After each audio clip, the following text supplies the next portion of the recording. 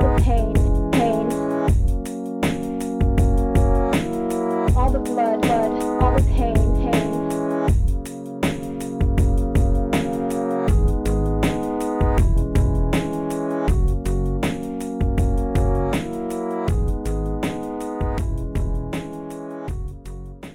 Hey, Crime Salad listeners, what is up? I'm Ashley, and with me always is Ricky. Hey, guys. Welcome to the Crime Salad podcast. We have a very recent case for you today that we have been completely glued to since we first heard of it. It's about a 20-year-old young woman named Vanessa Guillen, a U.S. Army soldier who was murdered this past April. Vanessa's death has sparked a large political response with hashtag Find Vanessa Guillen turning into hashtag Justice for Vanessa trending all over social media platforms. And protests and rallies continue to be held nationwide. Here at Crime Salad, we hope that providing you as much factual information as we can on what really happened outside of any political bias, we can first honor Vanessa's life and legacy, and second, be a resource for you to make informed decisions on how to respond to the ongoing conversations around her murder. There's a lot to unpack here, and some parts of this investigation are still ongoing. But given everything we do know, Vanessa's story is an important one to share. To give you a little bit of a background, Vanessa Guillen was born and raised in Houston, Texas, where she lived with her mother, father, and 5 other siblings. She loved to run, play sports, particularly soccer, and was an avid weightlifter.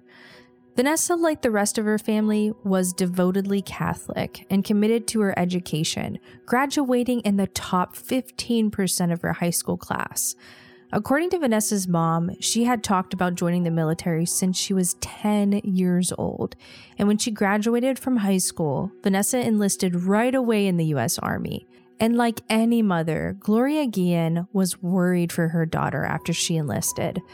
But Vanessa was adamant and wanted to defend her country. Vanessa was particularly close with her older sister, Myra, who recently turned 22. Myra flew out for Vanessa's graduation from basic training and supported her sister's ambition to be in the Army, even when their mother wasn't quite so sure. Myra remembers her sister telling her mother, who only speaks Spanish, about her choice to enlist. "Without a doubt, Mammy, it is the law of life." Vanessa was originally stationed in Virginia, but had recently relocated to the Fort Hood Army Post in Killeen, Texas, which was only a few hours away from her hometown and family in Houston. Vanessa's sister, Myra, says that Vanessa was really family-oriented. Rather than going out to parties or hitting up the nearby big cities like Dallas and Austin, Vanessa would choose to come home and see her parents and siblings nearly every weekend. While Vanessa was excited to serve her country, she would also share dreams about going to college and getting married. Vanessa was a happy, responsible, well-loved 20-year-old. Vanessa hoped that during her time in the U.S. Army, she would be stationed in Germany. But soon after she arrived at Fort Hood, Vanessa began to change. Her mother, Gloria, shared that Vanessa was becoming much more withdrawn and was experiencing a lot of trouble sleeping, something that she hadn't had trouble with before. Gloria was worried about her daughter, and when she pressed for the reason for her change in behavior, Vanessa confessed that she was being sexually harassed by a member of her unit. Gloria tried to convince her to share the name of the sergeant that was harassing her, but Vanessa said she didn't want to cause any trouble. She knew that her mom would be like most moms and would try to report it. Vanessa had told her mom that she knew of other female soldiers on the base that had similar issues with sexual harassment who had reported it. But these soldiers were not believed. Vanessa had promised Gloria that she would speak up and put a stop to this, that she felt like she could handle this all herself. Well, Vanessa never got a chance to speak up against her harassers. On April 22, 2020, Vanessa gets called in to do some work, repairing arms and artillery in the early afternoon, despite it being her day off. She's seen heading across the parking lot of her Regimental Engineer Squadron headquarters at Fort Hood, dressed in leggings, a black shirt, and running shoes. And according to her supervisors, Vanessa was only supposed to do a quick inventory, as she was Essential Military Occupational Specialty, a role that she continued to serve when the base was limiting personnel due to the ongoing COVID-19 pandemic. While working in the arms room, Vanessa receives a message to come record serial numbers for equipment and bring paperwork to another area so that it can be serviced later. Vanessa leaves her wallet, bank cards, ID, her car keys, and her room key in the armory where she was originally working. But when the armory is locked up at the end of the day on the 22nd, all of Vanessa's things were still inside of it. These are things that would be essential for her to have with her if she were to leave Fort Hood or gone home. Her white Jeep is still in the parking lot from when she arrived earlier.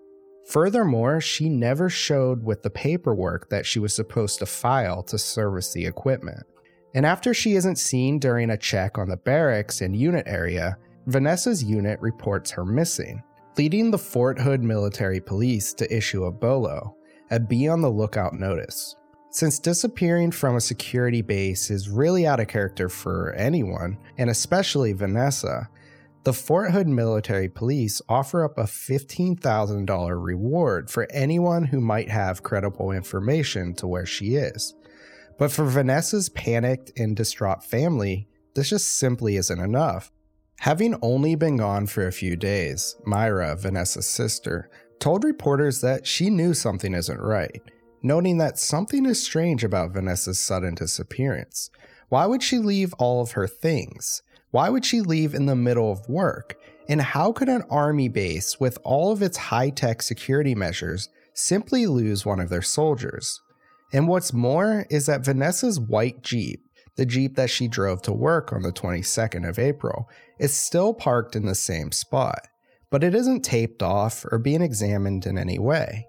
And wouldn't this be one of the first places they look, or at least be a focus of this investigation? It all just seems really strange. So 2 weeks go by, and despite the search parties and national coverage of Vanessa's disappearance, no leads turn up. The Guillen family, continuing to be frustrated by the military's lack of answers for their daughter, hold a rally in Killeen, Texas, where Fort Hood is located. During this, they disclose Vanessa's confession that she was being sexually harassed by a superior on the base. The family's lawyer, Natalie Kawam, shared that Vanessa had told her mom and friends that a sergeant had walked in on her while she was showering, sitting down and watching her while she was exposed. Vanessa also told her mother that a sergeant, perhaps the same one that would watch her while she showered as well, was following her while she went on runs. And these are just two examples of what Vanessa was going through. Statements from friends and witnesses have Kawam concerned that the sexual harassment was by more than one person and potentially on multiple occasions. Fort Hood investigators, though, say that Vanessa never made any official reports that can back up her family's claims of harassment. For Kawam and many others, this isn't surprising. Women who are victims of sexual harassment like this, particularly women of color like Vanessa, often don't come forward to report it out of fear of retaliation for higher-up officials, who sometimes are the perpetrators of this harassment, and knowing that they might not be believed at all by others. As days turn into weeks, Vanessa's family continues to get no answers on where their beloved daughter could be or how this could have happened on a U.S. Army base. Their public outrage captures national attention, and protests are organized outside of the base, urging the U.S. Army stationed there to do more to help find Vanessa. By the end of May, with Vanessa missing for a full month, the Army CID, or Criminal Investigation Division, had reached out to multiple other police departments in the area for help, as well as had 500 soldiers on the base helping to search for Vanessa, though with no luck. Their reward for this information increased to $25,000 and then to $50,000. Actress Selma Hayek posts on Instagram to bring us back Vanessa. The rapper Baby Bash adds another $5,000 in reward money. The League of United Latin American Citizens joins in on the ongoing peaceful protest. But despite the increase in attention, it's not until the end of June, 2 months after Vanessa was last seen, that the investigation begins to shift. So on June 21st, a dive and search team looks around Leon River after receiving a tip, a place they said they have searched 5 times already. They notice a patch of ground that had been burned, along with some trees and pieces of a box. They also noted that there was a smell of decomposition. Despite these deeply unusual things, the Army CID couldn't find anything to directly link this location to Vanessa, but announced that they believe foul play might be involved with her disappearance. So 9 days later, only a few feet away from where investigators had searched along Leon River in Belton, Texas, a group of workers building a fence notice a horrible odor in the air and decide to look around, only to find dark hair coming out of the ground. They call the police immediately, who uncover human remains in a shallow grave. These remains are soon confirmed to be Vanessa Guillen. With remains found, though before they had even been identified as Vanessa, 2 primary suspects are identified: specialist Aaron Robinson and his girlfriend Cicely Aguilar. Robinson worked in another building at Fort Hood near where Vanessa worked. Though he was not her superior or in her chain of command, it was Robinson who had messaged Vanessa to come inspect equipment for him on the last day she was seen alive in April. Robinson had been interviewed initially when investigators were looking through Vanessa's phone records, as well as his girlfriend, who he had called multiple times that night, but neither had been considered with much conviction until the remains were uncovered. With phone locations putting both Robinson and Aguilar in the location where her body was found on the day she went missing, the police moved to arrest the pair. Aguilar is arrested while Robinson is confined to his barracks. Robinson, despite being the primary suspect in Vanessa's murder, manages to get away and flees his post at Fort Hood, though there were guards posted at all entrances and exits. With law enforcement finally caught up to him and confronted him on July 2nd, Aaron Robinson took out a gun and fatally shot himself. While Robinson's suicide seems like an admission of guilt, it still leaves everyone with many unanswered questions. Though a criminal complaint and confession from Cicely Aguilar, the Guillen family was able to finally learn what happened to their daughter on April 22nd. Vanessa left her station after receiving a message from Robinson, who worked in a nearby armory, to read serial numbers for equipment and process paperwork at the motor pool. Witnesses there confirmed that she never arrived with the paperwork. Aguilar told investigators that Robinson had confessed to her that he had hit a female soldier on the head with a hammer multiple times, killing her in the arms room on Fort Hood. The Guillen's lawyer stated that Vanessa's face and head were so brutally mangled that she couldn't be identified by dental records at all, and that her remains had been sent out to be identified through other means. Aguilar stated that Robinson then put Vanessa's body into a large wheeled box, and then it was moved to the location near Leon River where her remains would eventually be found. Witnesses confirmed seeing Robinson struggling to move this tough box, and he was seen loading it into his car and driving away. Initially, Aguilar and Robinson both claimed to be home the entire night of the 22nd, though phone records show Robinson making long calls to Aguilar in the middle of the night. She said that she couldn't find her phone, and that's why Robinson was calling. But given the length of calls, investigators know this can't be true. Aguilar later backtracks the statement when phone locations put them near Belton, Texas, where Vanessa's remains were found. She said that what actually happened was that they went on a long drive to look at the stars there. But this statement was false too, and the truth finally comes out. On the night of the 22nd, Robinson picked up Aguilar, his girlfriend, from her job at the gas station and took her to the riverside where he had left the large box with wheels. He opened the box and showed Aguilar the body inside, which she confirmed with investigators was in fact Vanessa Guillen.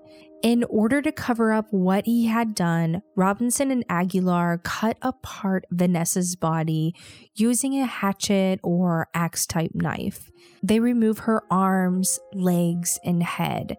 They even attempted to burn her body, but it wouldn't burn completely. They buried her in 3 separate graves that night. A few nights later, most likely the 26th of April, according to their phone records, Robinson and Aguilar returned to where they buried Vanessa's remains, but this time with hairnets and gloves to prevent leaving any trace of themselves behind. Aguilar also said that she had purchased and brought with them a bag of concrete. They uncovered Vanessa's remains to break them down even more and burn them again along with their hairnets and gloves. They once burned everything, this time mixing in concrete to better conceal what they have done. Afterwards, they returned home, burned the clothes that they were wearing, concocted their alibi, talking about taking a drive to look at the stars in Belton, and remained silent while the Guillen family begged the nation for answers on where their daughter could be. On June 30th, the day Vanessa's remains were found, Robinson called his girlfriend and said, "Baby, they found pieces. They found pieces." And we know what he was referring to was what was left of Vanessa's body. While Aguilar's confession gives details on how Vanessa died, it doesn't explain Robinson's motive to murder Vanessa. According to information relayed to the Guillens from Army CID, Robinson had told Aguilar that Vanessa had seen a photo of her on his phone and had recognized Aguilar as the estranged wife of a former soldier on the base. Because adultery is a crime in the military, Robinson claimed that Vanessa was threatening to report the relationship to higher officials. While this might be a satisfactory explanation for CID officials, the Guillen family doesn't believe it at all. They believe that Robinson was the soldier who had been sexually harassing Vanessa at Fort Hood. With Vanessa and Robinson dead, there is no concrete evidence on what words were exchanged between them that afternoon in the arms room.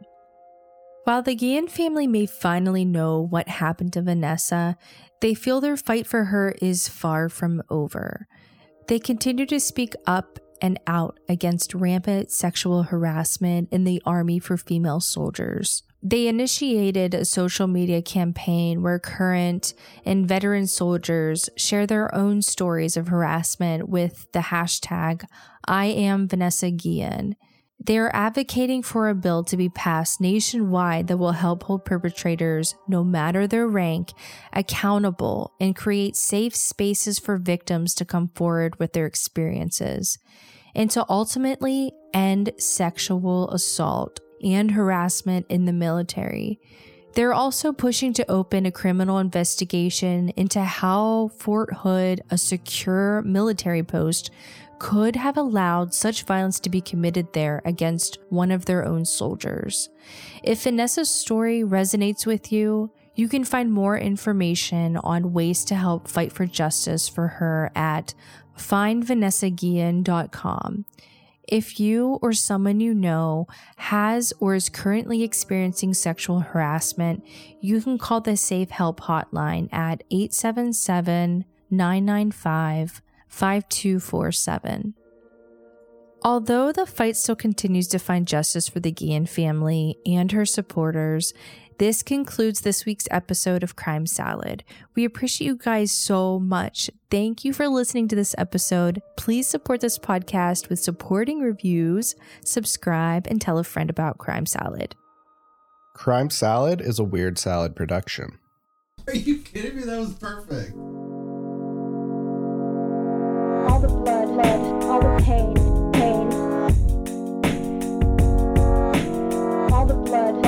all the pain.